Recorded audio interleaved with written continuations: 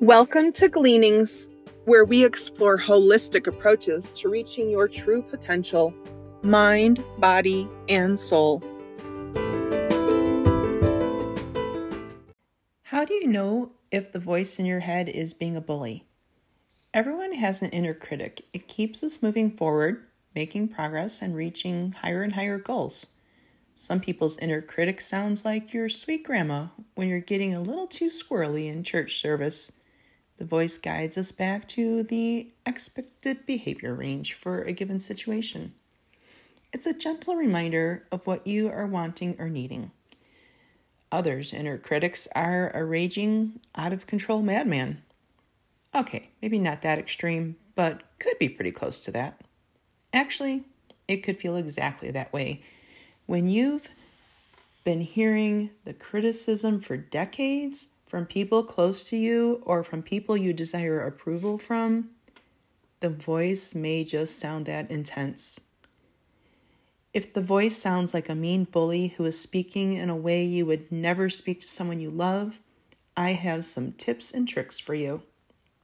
First, acknowledge that it's your inner critic being harsh and that those are just thoughts that you can choose to set aside.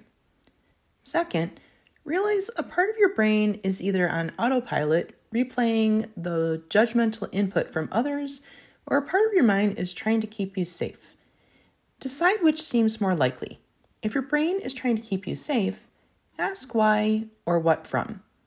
If you're hearing a replay of someone else's opinion, determine whose voice, then set it aside so that you can work on that with your coach or other support person who can help you process the negative impact. Next, we need to increase our self-compassion and acceptance of positive comments and also of encouragement. You may notice that if you start being mindful about when others compliment you, that you immediately disregard what they're saying. You diminish the role you play in the positive scenario, or even start stating ways that they're wrong about something you did well, and by listing all your faults or how it wasn't quite done perfectly. You can write a self-compassion letter. Identify something that you criticize about yourself, either due to shame or feeling not good enough. Write how those thoughts actually make you feel. Be completely honest so you can see where your starting point is. Now write a letter to yourself, being completely compassionate and understanding and accepting of the part of yourself that you aren't liking. Use these questions to guide your letter to yourself. What would someone that loves you unconditionally say about this part of you that you dislike? Go ahead and pause the podcast and answer this from your perspective.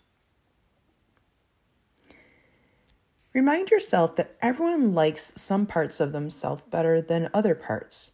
Can you think of someone else that is struggling with the same thing you are? Consider how events or family structure have contributed to this negative thinking. What can you do to change how you talk to yourself about this?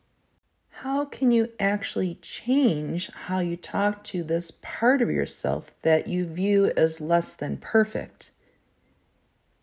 And how would that make you feel better than your current judgment? Review your letter the next time your inner critic is bullying you. 2 other related episodes are number 35, called Not Enough-itis, and number 34, Expectation Illumination. I love to deliver support in bite-sized chunks to not overwhelm our brains. DM me to let me know your thoughts on this topic.